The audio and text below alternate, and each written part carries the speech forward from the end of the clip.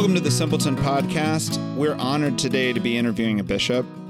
I want to explain where this interview is coming from, because I think a lot of you are going to wish I asked some questions that I'm not going to ask. What I'm trying to get at with this interview is, what is a bishop? I'm going to let Bishop Johnston take this interview wherever he wants, because I think that's the most interesting. My goal is not to just give the bishop a platform. He already has a platform. And he frankly is welcome to our platform if he does want to get a message out. But the real goal here is there are so many conversations amongst Catholics about what should the bishop do. Shouldn't the bishop act out or correct this theological problem or this liturgical problem? Or shouldn't they speak out on this political issue? Shouldn't the church fund my new school or fund this idea? Or why is the church mismanaging, And I think a lot of these conversations don't really have an adequate idea of who the bishop is and what his job is. I think if we can use this podcast to explore what is a bishop, how are they chosen, what takes up their time? Are they like scandal managing all the time? Are they just doing accounting and making sure we don't go bankrupt as a church? Are they actually evangelizing and leading the church? Are they just hurting us to keep us from falling apart? These are the questions that what is the bishop doing? And I think if we can talk about that and talk about what the role of the bishop is in the church at this point in history, I think that would be very informative for all of us whenever we're having these weird conversations about what should the church be. So that was my goal here, is to give us all a better understanding of what bishops are all about, because I think that'll give us a lot of light on what we can expect from them and what we need to be looking for outside help with. God bless. I hope you enjoy this conversation. All right, Bishop Johnston, welcome to the Simpleton podcast. Thanks, Clark. It's good to be with you. I have a lot of questions about being a bishop. And I wanted to just start with, can you kind of explain where you're from and how you became a bishop? Yeah, sure. Well, I grew up in East Tennessee, around the city of Knoxville, if you look at the United States, it's probably one of the most non-Catholic places in the country.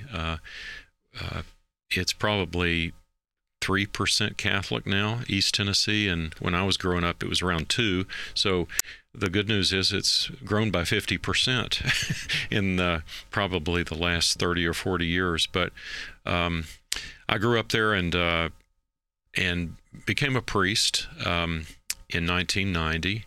I was the first, along with another priest. The two of us were the first 2 priests ordained for the new diocese of Knoxville.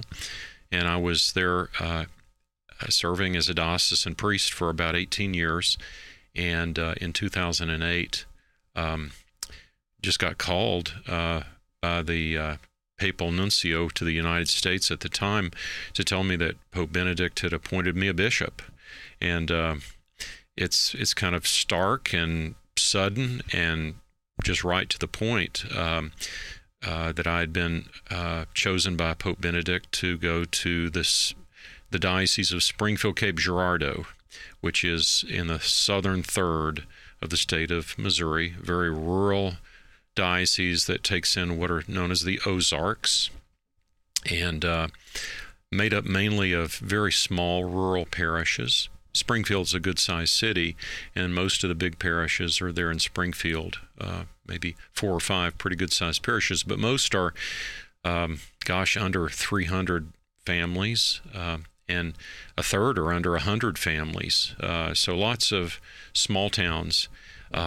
So that's how I became a bishop, and I was not expecting it, and then after being there for about 7.5 years, was called again, just kind of out of the blue, by the papal nuncio again, to tell me that Pope Francis had chosen me to be the next bishop here in the Diocese of Kansas City, St. Joseph. So arrived here in November of 2015.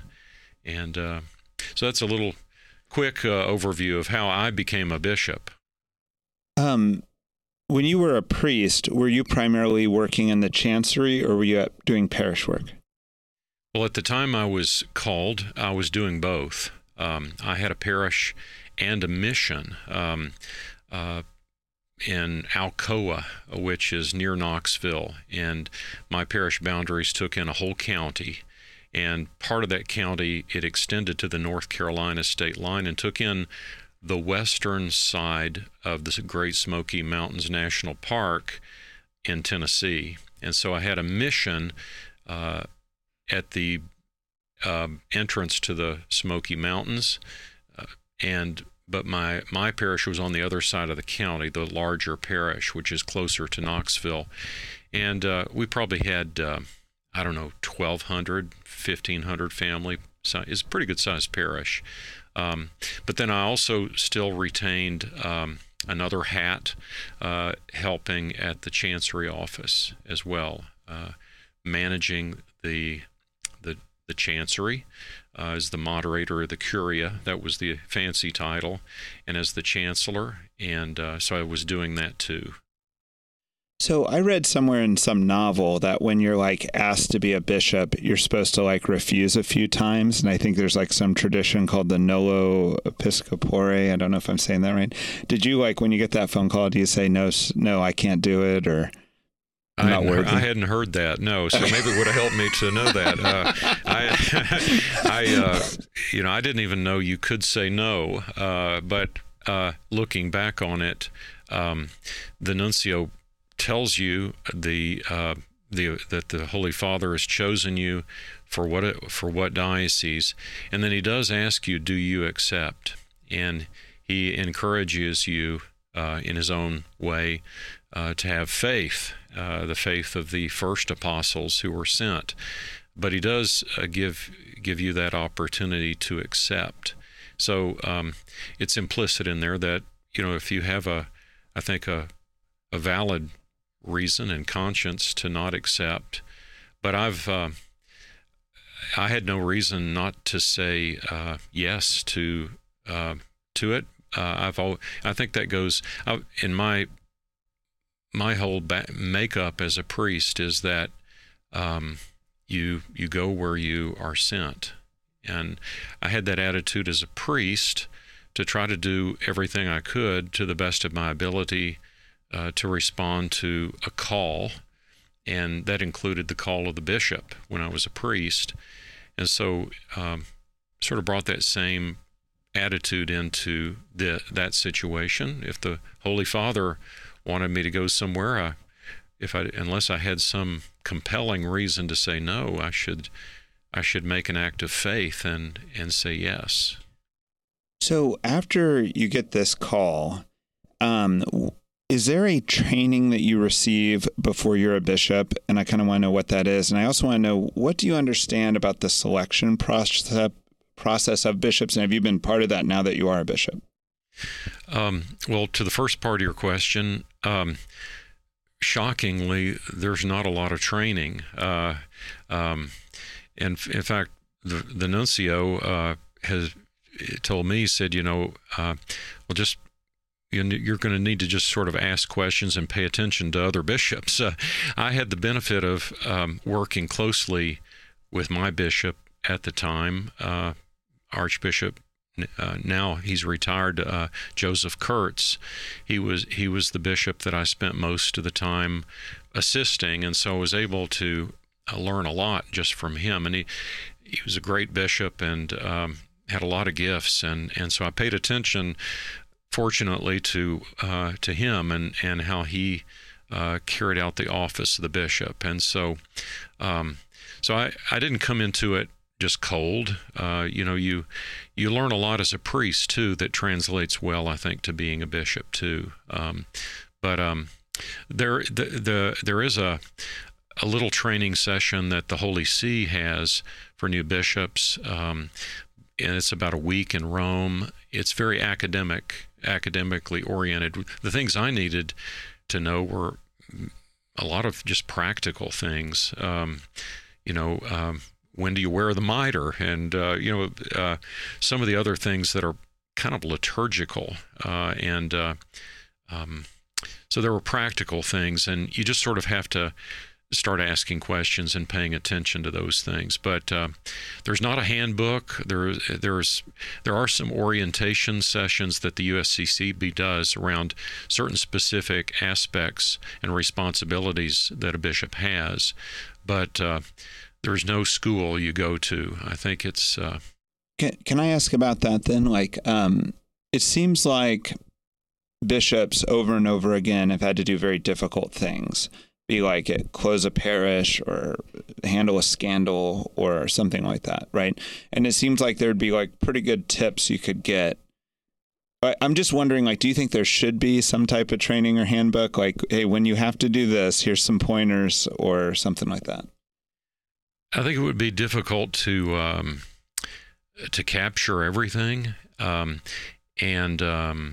there are, like I said, there are certain workshops and things that are offered to bishops. So there are those available. I remember going with Bishop Kurtz when he first became a bishop to a sort of a communications workshop with him on, how do you respond to crises and that sort of thing in the right way. And so there are things like that. My committee, I'm a chairman of one of the committees at the USCCB right now for the Committee for the Protection of Children and Young People, and we offer a session for new bishops in November, and I'm getting ready to send a letter out to, I think there are 13 new bishops that have been appointed since our last meeting, and so we try to run through some of the things that are really tied into that very important responsibility that a bishop has to keep children safe. And so that's another example of certain specific areas that there are resources available to help bishops. And then what about the selection of new bishops? Have you been involved with that at all? It's a very thorough process in which there are a lot of moving parts, including bishops. The process includes lots of consultation, and so if you're consulted about a specific person, you can't really reveal that. But bishops are consulted about possible candidates for the episcopacy, and certainly every bishop has the opportunity to recommend possible priests that he believes would make good bishops. Now, that's where my question's going, I guess. When you think of what makes a good bishop or what would make a bad bishop, and you're going to give one of these recommendations, what are you like valuing? Would you say, all right, Father so-and-so, great evangelist, but he's really bad on accounting, and if you're bad on accounting, you better not be a bishop? Or like, do you know what I'm saying? Like, what are the factors that you think are the most important there? Yeah. Well, no, it's very rare that someone has all the gifts of being a great accountant, for example. That's why I think bishops have to have really good judgment. You have to, because every bishop has to have a lot of people to help him to do what he does. I mean, I have a really good finance officer right now. I don't have to be an expert in accounting, but I do have to have in place people that are. And ultimately, the bishop has to make lots of important decisions. So I think someone that has the ability to make good decisions is very important. And you can't be afraid to make a decision as well. I mean, you have to have the virtue, I think, of prudence, in a lot of different areas. But I think a number of other factors, of course, are important. Someone who is a man of prayer, strives to be a man of prayer, certainly knows the faith and believes the tradition that's been handed on of the apostolic tradition handed on from Jesus to the apostles, and is able to teach the faith in a competent way. But because a bishop is essentially working with a very diverse group of people, someone who's able, I think, to exercise with gentleness, kindness, but also at times a firmness, the role of a shepherd. Someone once pointed out to me that, the bishop's crozier has sort of a little curve on one end, and it's just sort of got a point on the other. And that curve is for sort of rescuing people and lifting up people when they need to be lifted up and encouraged. The other end, though, is to sort of prod people at times when they need to be sort of poked a little bit to move on. And so there's that balance of realizing that within the church, we're on pilgrimage. Ultimately, we're moving through this life, and the bishop is there at a certain window of time to move the people that are there with him forward and to the promised land. That we're to remind people that we're not just here permanently. God is calling us to a destination, and so I think the bishop has to have a variety of gifts to be able to call people to that pilgrimage and to move us along and to give us some direction as to where we're headed and to remind people of where we're headed. I take great instruction from a lot of the episodes in the Old Testament, and especially Moses and his role as a shepherd, but he had to move the people along and encourage them, but also he needed a lot of help, and so a bishop relies on a lot of other people to carry out his responsibilities.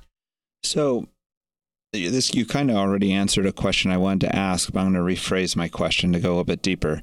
So, as a bishop, you have this I don't know, you call it a herd or flock, right? And you're going to have people who are kind of falling off on the right-hand side and people falling off on the left-hand side and stragglers and things, right? And so part of your job is to keep them together, and part of your job is to push them forward, right? Can you give an example of when you think of pushing the church forward right now, what you're trying to push towards? And I've also noticed this idea that a bishop is kind of the bishop to the most conservative and the most liberal and the most social justice and the most, you're the bishop to all of these people who have these different either spiritual, theological kind of leanings, right? What is how do you keep all that together or how do you discern that? Well, the image or the paradigm, if you want to use that word, that I go back to more often than anything else is that the church is a family. Our vision right now is, interestingly enough, one family restored in Christ, equipped for mission. But I think the scriptures are loaded with the terminology of family. And certainly a bishop is a shepherd, but I think a bishop is also, in a sense, exercises a fatherly role in a family. And I learn a lot from just observing families. And there are no, perfect families. I've learned a lot from my own family and other families. And so if you take that paradigm in mind, that helps me a lot because I look at parents and grandparents, and many times the children in a family they're all different, and they all have different needs. They all have different talents. Some children need a lot more help than others. I know a lot of families where their children, some have just wandered away totally from the practice of their faith. They don't ever give up on them. They pray may even more intently for those children than the others, and they love them. So I take that perspective in terms of my role as the bishop, is that everyone is important, but everyone's in a different place, and so they need my involvement at different levels and in different capacities. And one other group you didn't mention that a bishop has responsibility for is not just the Catholics in his diocese, but really everyone else. That's even expressed in canon law. The bishop's responsible for all of the souls that reside within his diocese, not just those who are in the communion of the church. So I have to remind myself of that, and so that shapes a lot of some of my priorities. Is that I can't just pay attention to those who are totally on board. I have to be able to help our priests and help our lay people to be aware of the mission of Jesus, and that mission is to save everyone and to bring salvation to the world. There's a beautiful part of the Eucharistic prayer, and I think it's Eucharistic Prayer 3, where when we're praying and addressing the Father in the Eucharistic prayer, we pray for all your children scattered throughout the world. You're praying for all the different people, but you're also praying for all of God's children scattered throughout the world. And so that helps me a lot, Clark, to keep that in mind, and it helps me to sort of balance and sort of direct myself as a bishop. Again, I don't do it perfectly, but I find that image and that response, sort of that role as a father, a spiritual father, to be really helpful. That seems like the goal. What are the components of your job, be it like fundraising, working with Catholic charities, pastoring the pastors themselves, the priests, right? How do you actually spend your time, and what's taking up most of your time? Or Well, the bishop has, in a sense, a threefold role: to teach, to govern, and to sanctify. Those are the three. That's how we typically define the threefold work of the bishop: is to teach, to govern, and to sanctify. And so that, depending on the day, is divided up around those three things. And some days it's more in one of those areas than another. For example, last night I was in one of our parishes to celebrate Mass and to also celebrate the sacrament of confirmation for 18 teenagers, and their families were all there, and there were 2 parishes represented there. So that role of the bishop to celebrate the sacred mysteries, the saving sacraments, is a very essential part of the bishop's life. And so I do that throughout the diocese in various ways. Periodically, I still have the opportunity to celebrate, the sacrament of reconciliation. Used to do that a whole lot when I was in a parish. Not as much now as a bishop, because I am not attached to any one parish. But I still do that on occasion, when I have the opportunity. So celebrating the sacraments is essential.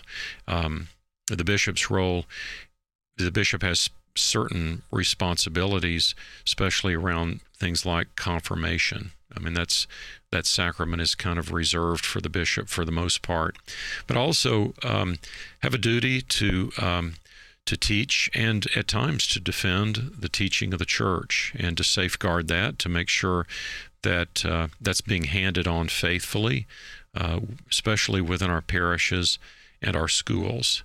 I often say I believe in truth in advertising, and if something bears the name of Catholic, people should have a right to expect the gift of our Catholic teaching presented in all of its fullness, all of its beauty, and with all of the sort of the challenges to who we are as fallen people. So I oversee the teaching of the Catholic faith, especially in our institutions, our parishes, and our schools.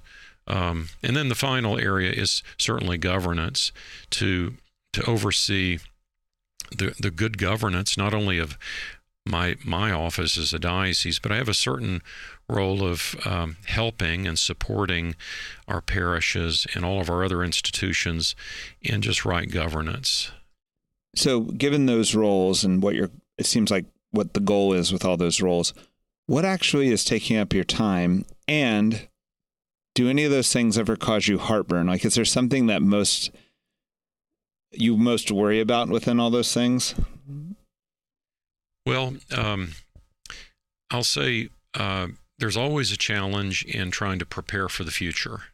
I'm not only worried, and maybe worry isn't the right word, but there is an anxiety about not only the present, but also trying to look out on the horizon and to prepare for what I think we need to be getting ready for. And so I'm always, in a sense, have one eye on the present, but I try to keep an eye on the future and trying to prepare for that. And so a lot of that is trying to find resources and to get ready for the future of the church.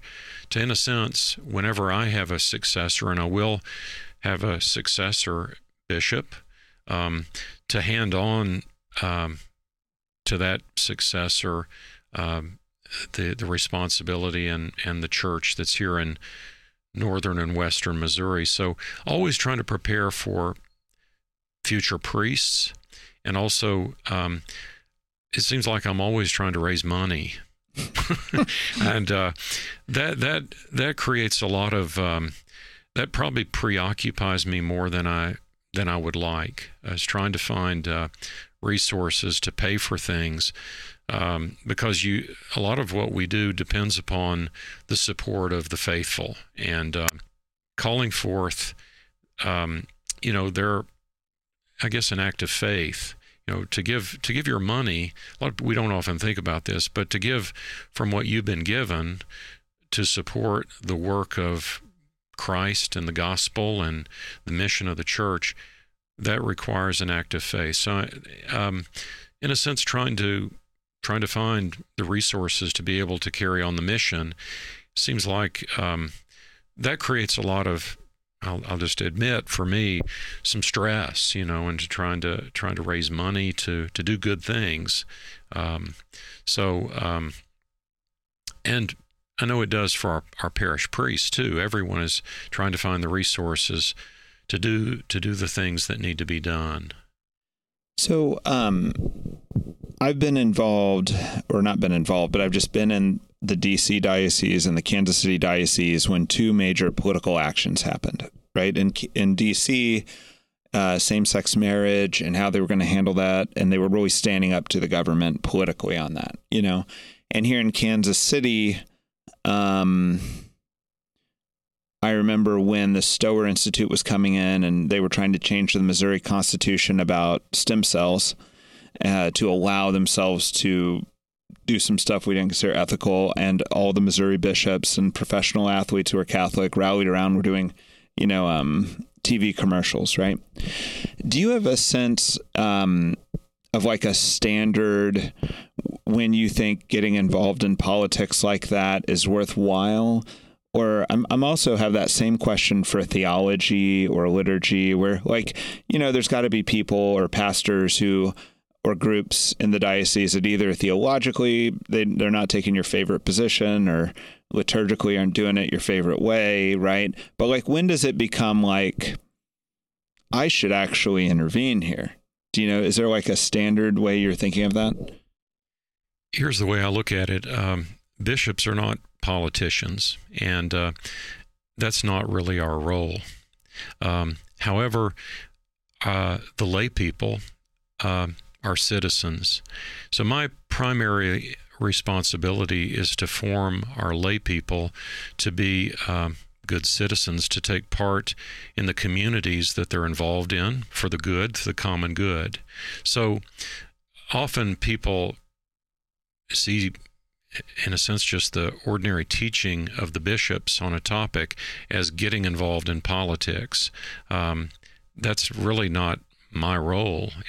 I'm not here to endorse candidates or to endorse a party, but my role is, as a teacher, to speak about issues that pertain to matters of justice and the rights of the vulnerable, other things that really are a part and parcel to living in this world and the common good. So my primary role is to help form the laity around the gospel, the teachings of Jesus, the teachings of the church.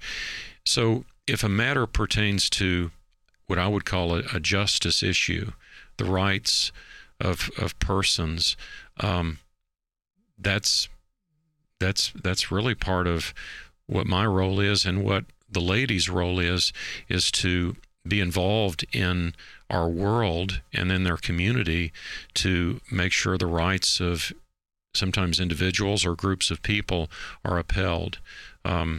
So some of the issues you mentioned pertain to the rights of the vulnerable to life. And right now, those rights are threatened at both ends of human life, at the beginnings of life and at the end of life, when we're the most vulnerable. And so those are matters that pertain to the common good. And there are others along the way. The rights of people to migrate, the rights of people who are prisoners. There are all sorts of things that pertain to justice issues that the church needs to speak to, just part of our faith, and yet it's not my role to really to be involved in a sense the political process, except that my role is to be a teacher, and it's the laity's role primarily to be active as citizens. So I have a question related to that. So a lot of confusion over the years. I just see the confusion come again and again in different waves, is about how much the church should do versus how much the laity should do. Right? For example, politics is a great example. Education is a great example, meaning like, say that the laity think, we need to have a reform of education, or we need to have, we need to end nuclear weapons, right? And then they'll look to the church and say, you're against nuclear weapons for the most part. You don't want to be threatening women and children of another nation, non-combatants, things like this, right? And they'll be like, why isn't the church doing this, right? Why isn't the church organizing some stand against on whatever the issue is? I'm trying to make this generic because I've heard this argument many times, right? And then the other question is, well, is that actually the way the church works, or are laity who see a problem supposed to address that problem? Like, laity are the politicians, laity are the voters, and then the church actually looks over all these grassroots things, and if they get too out of line, might talk to them. But instead of these movements coming from the hierarchy, do you think these movements come from the grassroots, or is it both? Is the hierarchy looking over all these grassroots movements, blessing some and telling others they need to shape up, or is the hierarchy initiating these movements? That's a big, long question. first of all, I would say that the laity are the body of Christ, right? The body of Christ in the world. St. Paul uses that term, and I think rightly, that the body is one and has many members, and within the visible church on earth, the bishop has an apostolic role, again, to teach, to govern, to sanctify. The laity possess, as members of the body, just as fully members of the body of Christ as the bishop or a priest. We're all baptized into the body of Christ, and so we all, in a sense, make up the church. So I would say, sort of in a simplistic way, the role of the laity is to be the salt and light in the world, to be leaven in the world, to be the active agent in the world, in the affairs of the world. The bishop's role, the hierarchy's role, is to to carry on that role of the apostle. The bishop is the successor to the apostles, to transmit the teaching of Christ, the apostolic tradition, to hand that on, and to celebrate the sacraments, the means of grace that are necessary for growth in holiness, and to, in a sense, to direct the good order of the church.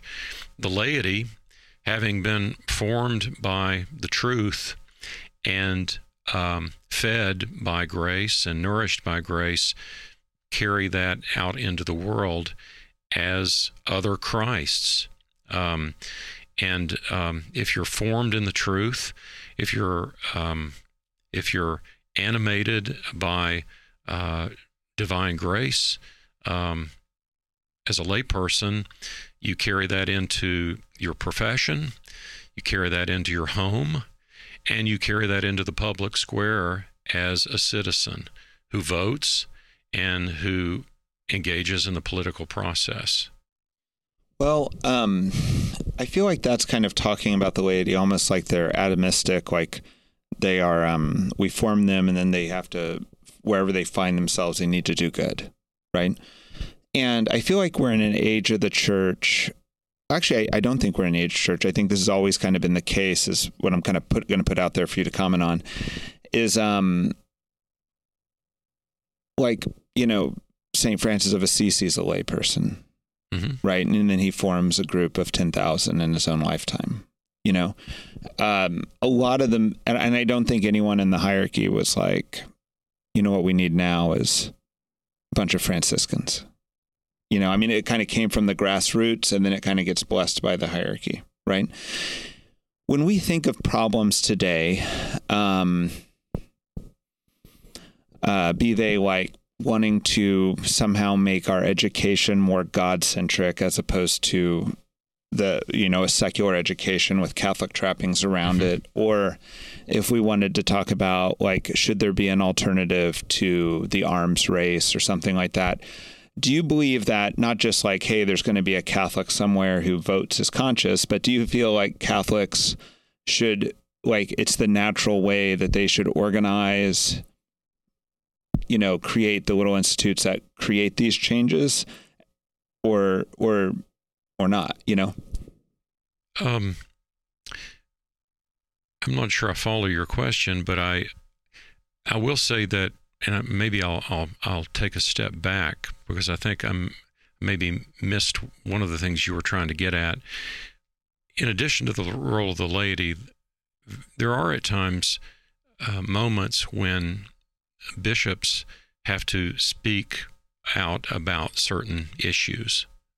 Okay, you can look back at even in more recent history of when the Nazis came to power, and the sort of the dilemma that the Pope faced at the time of confronting that evil, speaking out against it, but also the real danger of having the backlash of Hitler unleashing even more fierce violence and death.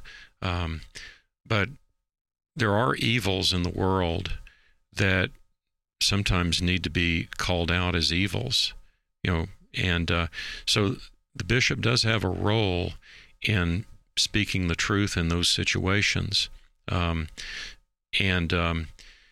So in my earlier answer, I stand by that. I mean, the laity do have a certain role to play as formed, as the baptized in the world, as salt and light, as Jesus even said, you don't light a lamp and put it under a bushel basket.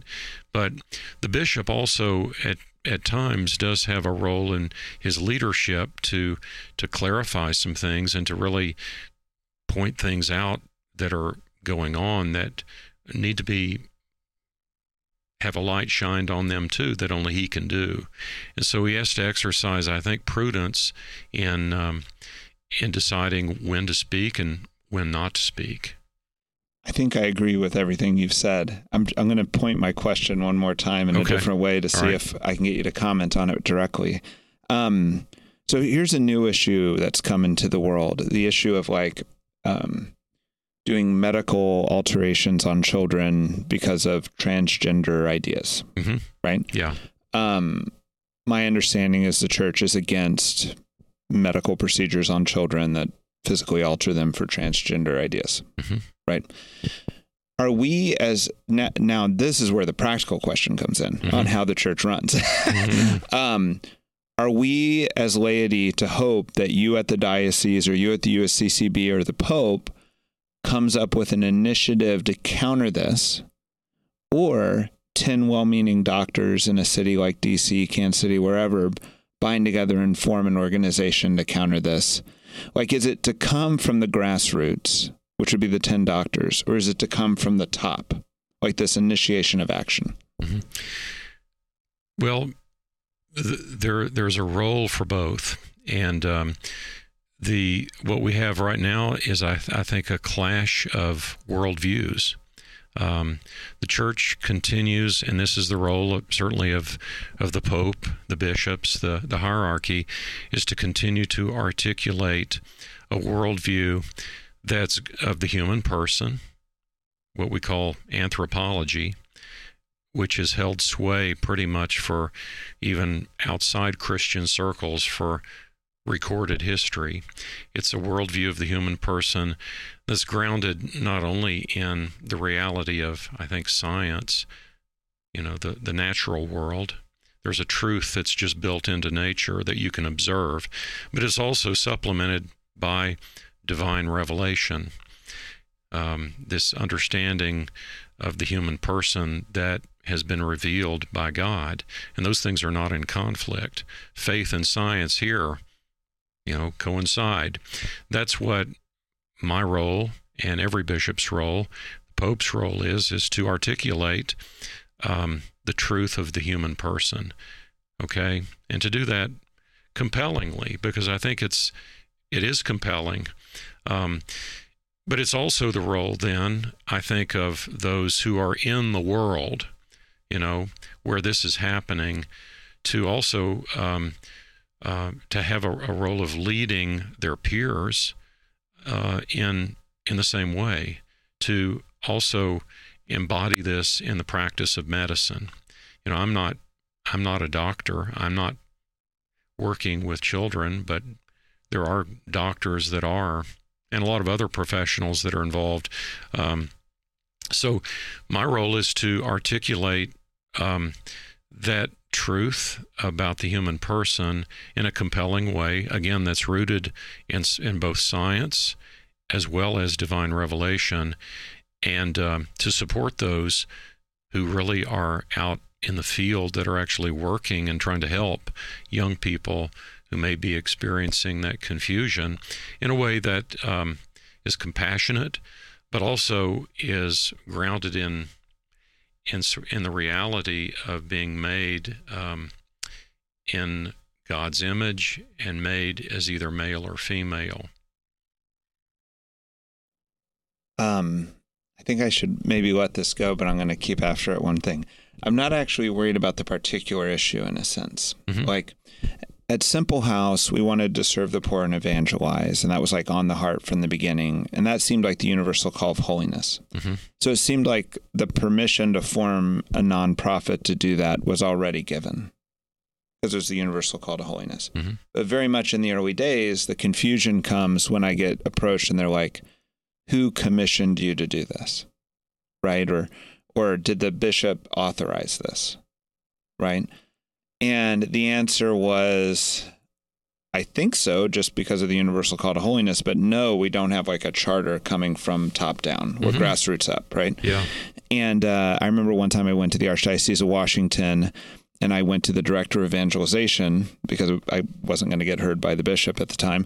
And I was like, okay, can you come see what we're doing? And he came and he goes, all right, now what do you want from me? And I go, well, I'm kind of want like some authorization or a relationship with the diocese in some way. Mm-hmm. And he's like, well, that's a very good question. And he leaves. And he comes back like a month later and he goes, all right, well, you know me, right? And I go, yes. And he goes, that's your relationship with the diocese. Mm-hmm. Right. Yeah. But very much like, so to me, when I look at the history of the church, I see it as like there's ground swells, Mm-hmm. and then the church recognizes some and doesn't recognize some, if they go the wrong direction. Right. And I worry that like Catholics, like these maybe pediatricians who are worried about the issue we just discussed, Mm-hmm.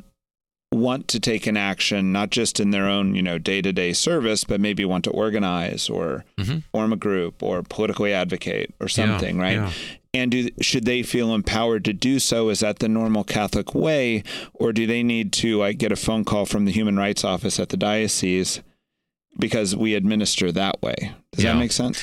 It does, and the church envisions all those things, and so canon law describes all of these various circumstances that the faithful don't need the permission of the bishop to come together and to do good things. Right.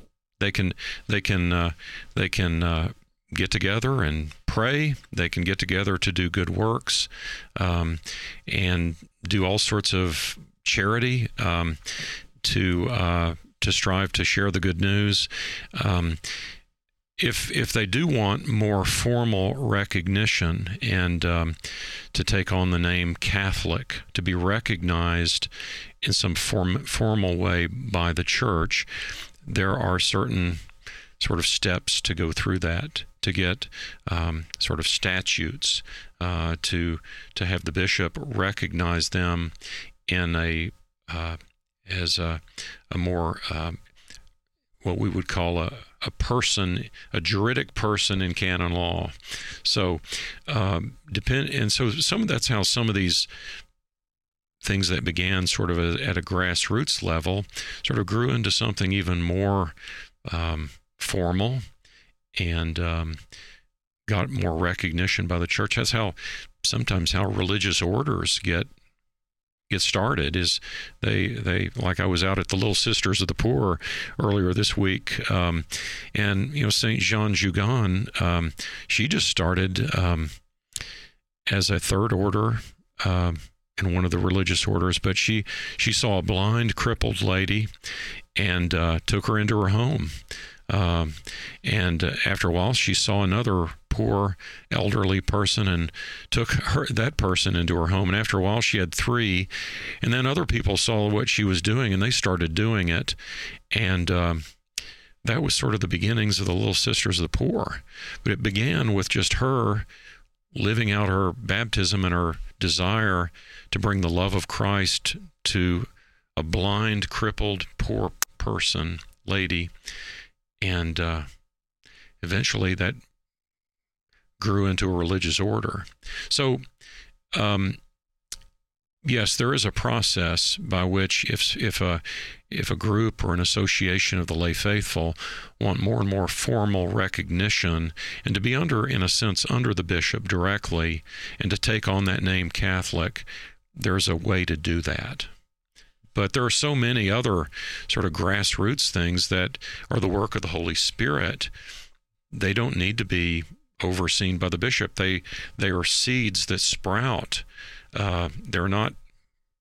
There are lots of things here in our diocese that have sort of bubbled up that weren't my idea. There's St. Mary's Home for women and pregnant mothers that's here. That was something that sort of just grew up from within the church. Well, that's always been curious to me because it directly affects Simple House, but it affects St. Mary's and it affects people who start schools and things, is that when you say officially called Catholic, well, when you call yourself St. Mary's Home for Pregnant Mothers, everyone knows you're Catholic. Well, not necessarily. Okay. Yeah, I guess you could be Episcopalian. Well, yeah, or something, they've got some really good Baptist families that are their neighbors that are real close collaborators out there. Right. Yeah. So there are like St. Luke's hospital here in Kansas City. It's not a Catholic hospital. You're right. I guess I'm thinking that I was talking to someone not in our diocese who was starting a Catholic school, but it wasn't going to be a Catholic school because the Catholic diocese and the superintendent of schools in that diocese wasn't ready to acknowledge them as a Catholic school, and they had to meet. It would be a while before they could be a Catholic school, right? And I was like, well, if you just call yourself the St. John Henry Newman Academy, everyone's going to think you're a Catholic school anyway. You know what I mean? I've always been curious about that distinction. If you just say that when you walk in, we believe in the catechism here and that's what we're going to teach. I don't think anyone's going to challenge you on your. It's always been funny to me that the Catholic, in a sense, brand. Yeah. Yeah. And so the bishop is in charge of the brand. Right. Yeah. So if you're going to call yourselves Catholic, you're basically going to, insinuating and assuming that the bishop is going to have some oversight over what you're teaching, and if you do something that's contrary to that he's going to intervene in some ways. Okay. Yeah. Well, let me ask about intervening a little bit. This is kind of taking a modern political concept and putting it on the church, but there's this idea of soft and hard power. The power of persuasion and the power of, actually intervening, right? And even as a dad, I kind of know this, right? I can discipline or I can look at you weird. You know what I mean? And either one could create a bit change in behavior, right? It strikes me that I would like to hear your thoughts on soft and hard. I don't want to lead you too much with this question, but there's got to be things that happen in the diocese that you think could be better or aren't your favorite, say, right? But you have to sometimes make a choice between whether or not you're using your soft power or your hard power. Is there any line in the sand or decision-making thing of when you would intervene firmly versus just coach, Yeah, I try to always presume goodwill in others. And so very often, I think when there's some issue, whatever it is, I always try to talk to the person involved. I first of all want to understand why a decision was made or why something was done. So I always ideally try to get the facts and listen first. But then if realizing something was done that shouldn't have been done, or something was said or spoken that shouldn't have been spoken, I try to really just exercise my oversight and try to invite them to correct it, to correct whatever needs to be corrected. To do that basically through a conversation, okay? Sometimes when there's an intransigence, or when I perceive that someone is not acting in good faith, or they're stubbornly persisting in going a direction that's not only going to be detrimental to them, but maybe detrimental to other people, then I have to act in a way that basically, using the tools that the church gives me in canon law to do that. So that's what those are there for. So in a sense, to begin, presuming this person maybe didn't understand what they were doing, didn't realize it, or they're open to being steered in another direction, and very often that is the case. People will, through a conversation, will correct what they've done, and so you begin there. But if there's an intransigence or a persistence even after that initial dialogue, sometimes you have to basically restrict people, or to act in a way that, I guess, to use your term, harder power. You have to do that for not only their welfare, but the welfare of others. You don't want them to be leading or impacting people that are innocent because of their actions. So that kind of comes into a question that you were talking about earlier about people being recognized as public persons in the church, or institutes being recognized as public persons, right? Mm-hmm. And that my understanding, and I'm saying this out loud so you can correct it, is that that's kind of giving you like certain rights in the church. There's a religious order that is founded and only within one diocese, and there's like the Jesuits who are more pontifical, right? Mm-hmm. And with these different standards comes different rights of the organization, in a sense, right? Mm-hmm. And these rights are just canon law statutes. Is that right? Yeah, many of them are articulated in canon law. Yeah. And what is the bishop's relationship with canon law? Like, canon law is over a bishop? Are you allowed to ever break it? Like, or you always, do you know what I'm saying? Like, like say you really need to reel in something, but I don't know, like even priests have certain rights, right? Mm-hmm. That their bishop is supposed to respect. Am I right? All the faithful do. All the faithful, not even just, so it's not just limited to the public persons in the church. All the faithful have certain rights. The Christian faithful, if you're baptized, if you're a member of the church, there are rights that pertain to all the Christian faithful. Yeah. Right. So we all have rights and responsibilities too. And these are codified in canon law? Yeah, for the most part, yes.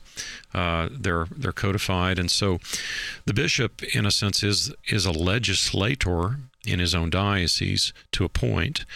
So I can make particular law for my diocese, but also am responsible for basically exercising the law of the church. So there's universal law that I'm bound by and that I can't dispense from. There's other law in the church that I can relax or dispense from. And there's particular law that I can legislate that pertains just to my diocese. So there are there are different levels of law that pertain to all of us, but there's also, I have the ability as the local shepherd for the good of the faithful to either relax, so like I can just, crazy sort of simple example, I can dispense from the law of fasting and abstinence, and like I think last year St. Patrick's Day fell on a Friday of Lent, so I was able to, for certain members of our faithful, to relax that so that people could, if they wanted to celebrate St. Patrick's Day, transfer their fasting to another day. So not only you can relax, can you also increase? Could you say we're now in this diocese all going to fast on Wednesday? Yeah, I could. Yeah, you could. Okay. Yeah, all right. I could. I could do things like that. Yeah, I could say, we're going to have a day of fasting in the diocese. Okay. I probably wouldn't go that far, but I could say, we're going to fast on this day. This is a day of fasting in the Diocese of Kansas City, St. Joseph, a day of penance for us. I'm kind of scared to ask these questions, but I think the goal of this interview is to kind of figure out what bishops can and can't do in a sense, and I think you've done a really good job of articulating what the goals are and and what your purpose is, which is the most important issue actually at stake. But like, say you felt strongly that everyone should read a certain book, or every college educated person should, or something like this. Can you go to one of these Catholic colleges and be like, you'll all be reading Pope Benedict's, this book or something like that? Or like, I mean, like where, like, I think people really are curious, like what can a bishop do and what can't a bishop do? Yeah. Yeah. Well, the bishop, I try to go back to the very beginnings, and where did the bishops come from? Well, they came from Jesus when he chose his apostles, and he gave them a certain mission and mandate to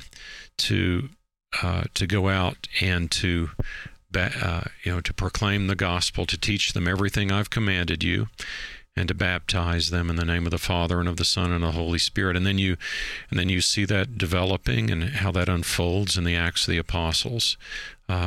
So the bishops are primarily charged with being guardians and transmitters of what I call the apostolic tradition, what Jesus did and taught, said, to hand that on, and to bear the life of Christ into the future, the saving power of Jesus that comes to us. He's with us, and he comes to us through the sacraments.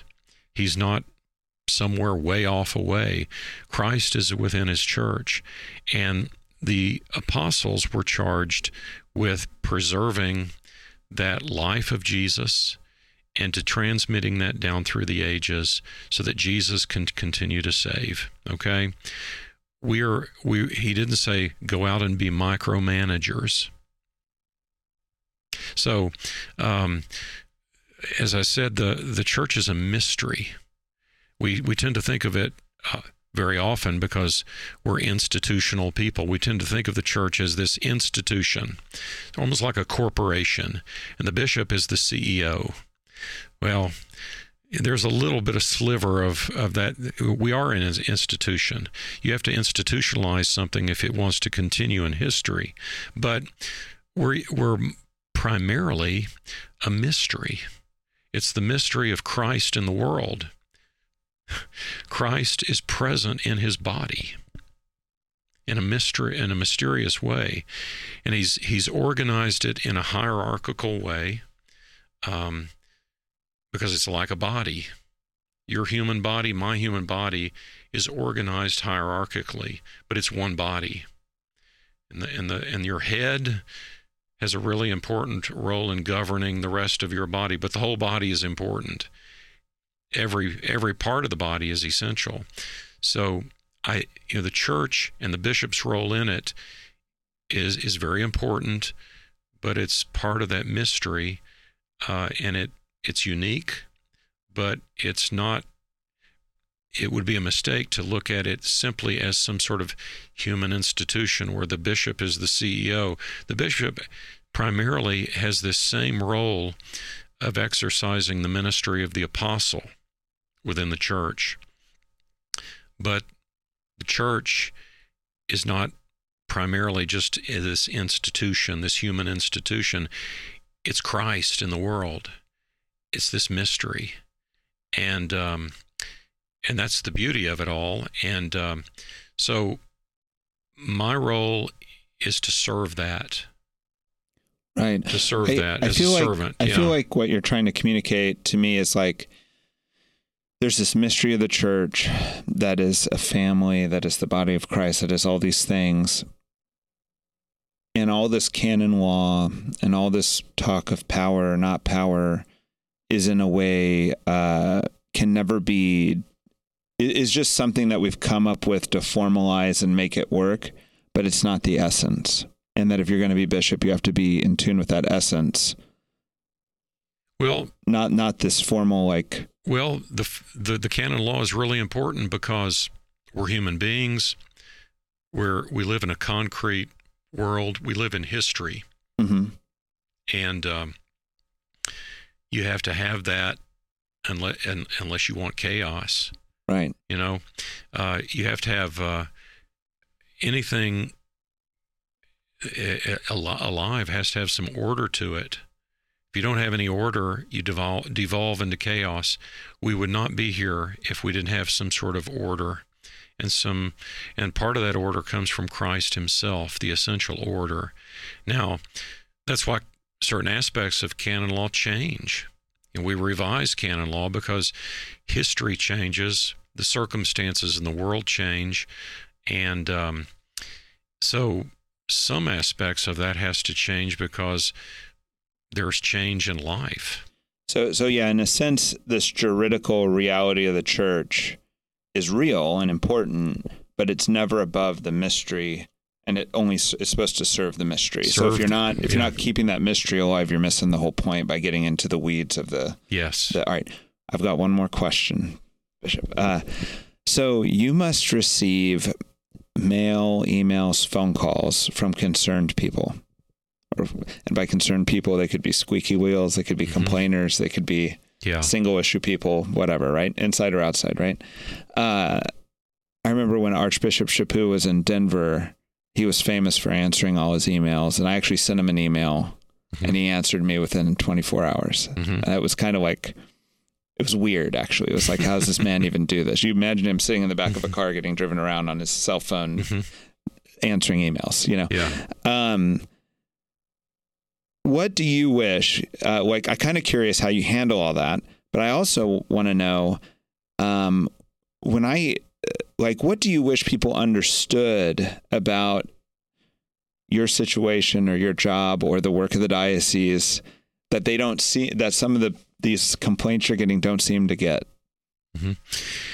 Well, I wish people, first of all, could sort of see the amazing things that I see and experience in sort of just the ordinary life of our people, that and sometimes I don't think even they see it, but just living the faith in our world, some of the beautiful examples of Christian life that I see.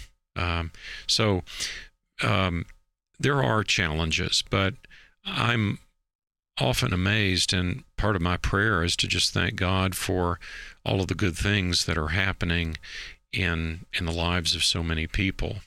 I appreciate the people of our diocese, and I try to respond to my emails and to the cards and the letters that come when I can tell that there's a desire for me to respond. And I certainly do that, especially for people within my diocese. Now, I do get letters from those from outside the diocese that I think are just, they're maybe just venting to all the bishops, and I don't necessarily feel compelled to respond to everything like that. But certainly for those who are in my family, the family that I'm a father to, that I try to respond and certainly acknowledge that I did get their letter and I heard what they were telling me. So I try to do that too. But it is a full life. I have a busy life, and I try to realize. I try to keep it in perspective that that I'm limited, and I certainly sometimes believe it or not, I realize I do make mistakes, and I try to admit it when I do make a mistake. I'm a member of the faithful too, and that's why I rely upon people to help me, to pray for me. And I think that's why not only the Pope, but the Bishop is mentioned at every Mass, that you realize that we're in need of prayers and help too. I'm not perfect, and I'm the type of person, I like to talk and get other people's perspectives too in making my decisions. I try not to do that in isolation. So it's an amazing life, and people sometimes say, do you like being a bishop? Yeah, I do, because I like being a priest. I, in the end, became a priest because I love Jesus, and I believe in him, and I believe in his mission, and it's the most important thing in the world. And I wanted to be a part of that, with all the crosses that go with it, and there are crosses that go with it. But in the end, Jesus is everything, and the Father sent him into the world because he loves the world, and I want to be a part of that. I want to be a part of God's love for the world, to bring the scattered children of the world home. So it's all about getting people home. My column is On the Way. And there's a reason I chose that, is that Jesus is the way, the truth, and the life. And the early Christians, if you read the Acts of the Apostles, were known as people of the way. You know that, right?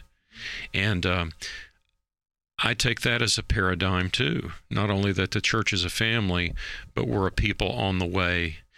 We're on a pilgrimage, and I like to hike, and I always sort of see this life as we're not home, and my job is to be like the trail ranger and help get people on the trail and keep them on the way, to keep them, if they take a wrong turn, to try to bring them back, but to remind them of where we're going. And so that's what I love about being a bishop, is even though it's hard sometimes, but ultimately it's not only the best thing going, it's the only thing going. It's the only thing going. I mean, what else is there? I mean, there's just this crazy fallen world that's cursed with death. That's all we have to await. If you don't have Jesus, all you've got left is you're waiting around for death. And that's terrible. And that's why a lot of people despair, because even in the greatest circumstances, you realize all I'm waiting around for is death. And Jesus broke through that, That's the Paschal mystery. Can you humor one more question on that? Yeah. I'm sorry. It's always strikes me like myself and others will often think that what a real Christian is someone who really gets it, like intellectually, right? But for most of history, we've given a context for people to be Catholic, like where maybe this person's never going to really get it. They're not even curious that way, or they're don't have the intellect in that way, right? Do you feel like you're also tasked with like creating the I feel like our society now, it's harder. Like if you're just kind of generically going through life right now, you're less likely to be Christian than 100 years ago, right? Do you feel like your job's also to like foster a community or a setting for people to be Catholic, not just like, give that intellectual like light bulb moment? Yeah, absolutely. Most of the saints who had conversions, and even modern day people that are coming into the RCIA, the majority of them came in through friends or a community. We all need, there are some that come in through reading books, they come across a book and it's kind of, or a podcast, but there are primarily, that's what I think our parishes are for, Right. But also the domestic church. It's amazing how many amazing families almost serve as that magnet for people, because there's a beauty in family life. I mean, you realize that in family life, you've got sort of the kernel of Christian community. And so that's why family life is so important, because it's often through families that this orbit, they become sort of like a mini solar system that sort of brings new planets into orbit. And that's what draws people to Christ, is through that love of the family. So yeah, my job, I think, is to foster that at different levels, at the level of the family, but also at the level of the parish family. And there are other groups too, organic groups that come up that serve that purpose as well. But yeah, I think I kind of, my favorite parable in the scriptures is the prodigal son, and I think that's the way we ought to sort of look at the role of the church in the world, is that we've got to guard against being that older brother who thinks he's got everything wrapped up and tidy when he's got some blind spots. But also there's that younger brother who's squandering his life, who maybe yet hasn't come to his senses, and we've got to be always on the lookout. So for that person, because the world is sort of made up by those two poles, and the Father's at the center, calling both to himself. Yeah, I feel like when we read that parable, it's not always preached in a way that you realize the person we're supposed to embody, it's actually the father, not the younger brother. That's exactly right. Not the younger brother or the older brother. Right. They're both messes. But it's the father who's really the center of things that we're called to sort of try to be like. Yeah. And he has like a generosity about him. Yeah, because both of them are his children. Right. And you can only understand that if you become a parent, I think. Parents really see that. I understand it. I'm not a parent, but I understand it because of how much I love my brothers and sisters, how much I love my parents, how much I love my nieces and nephews. And no matter where they are, I never stop loving them, and I can tell, you can identify with that father especially if you've got children and you love them, and you'll never not love them, right? You're a dad, you know that. Yeah. So that gives us an insight, a real insight into God, I think. Maybe the best insight that there is about what God's love is like. Right. Thank you, Bishop, for doing this podcast. Thank you for serving the church. Yeah, thank you, Clark. It's been a pleasure. All right.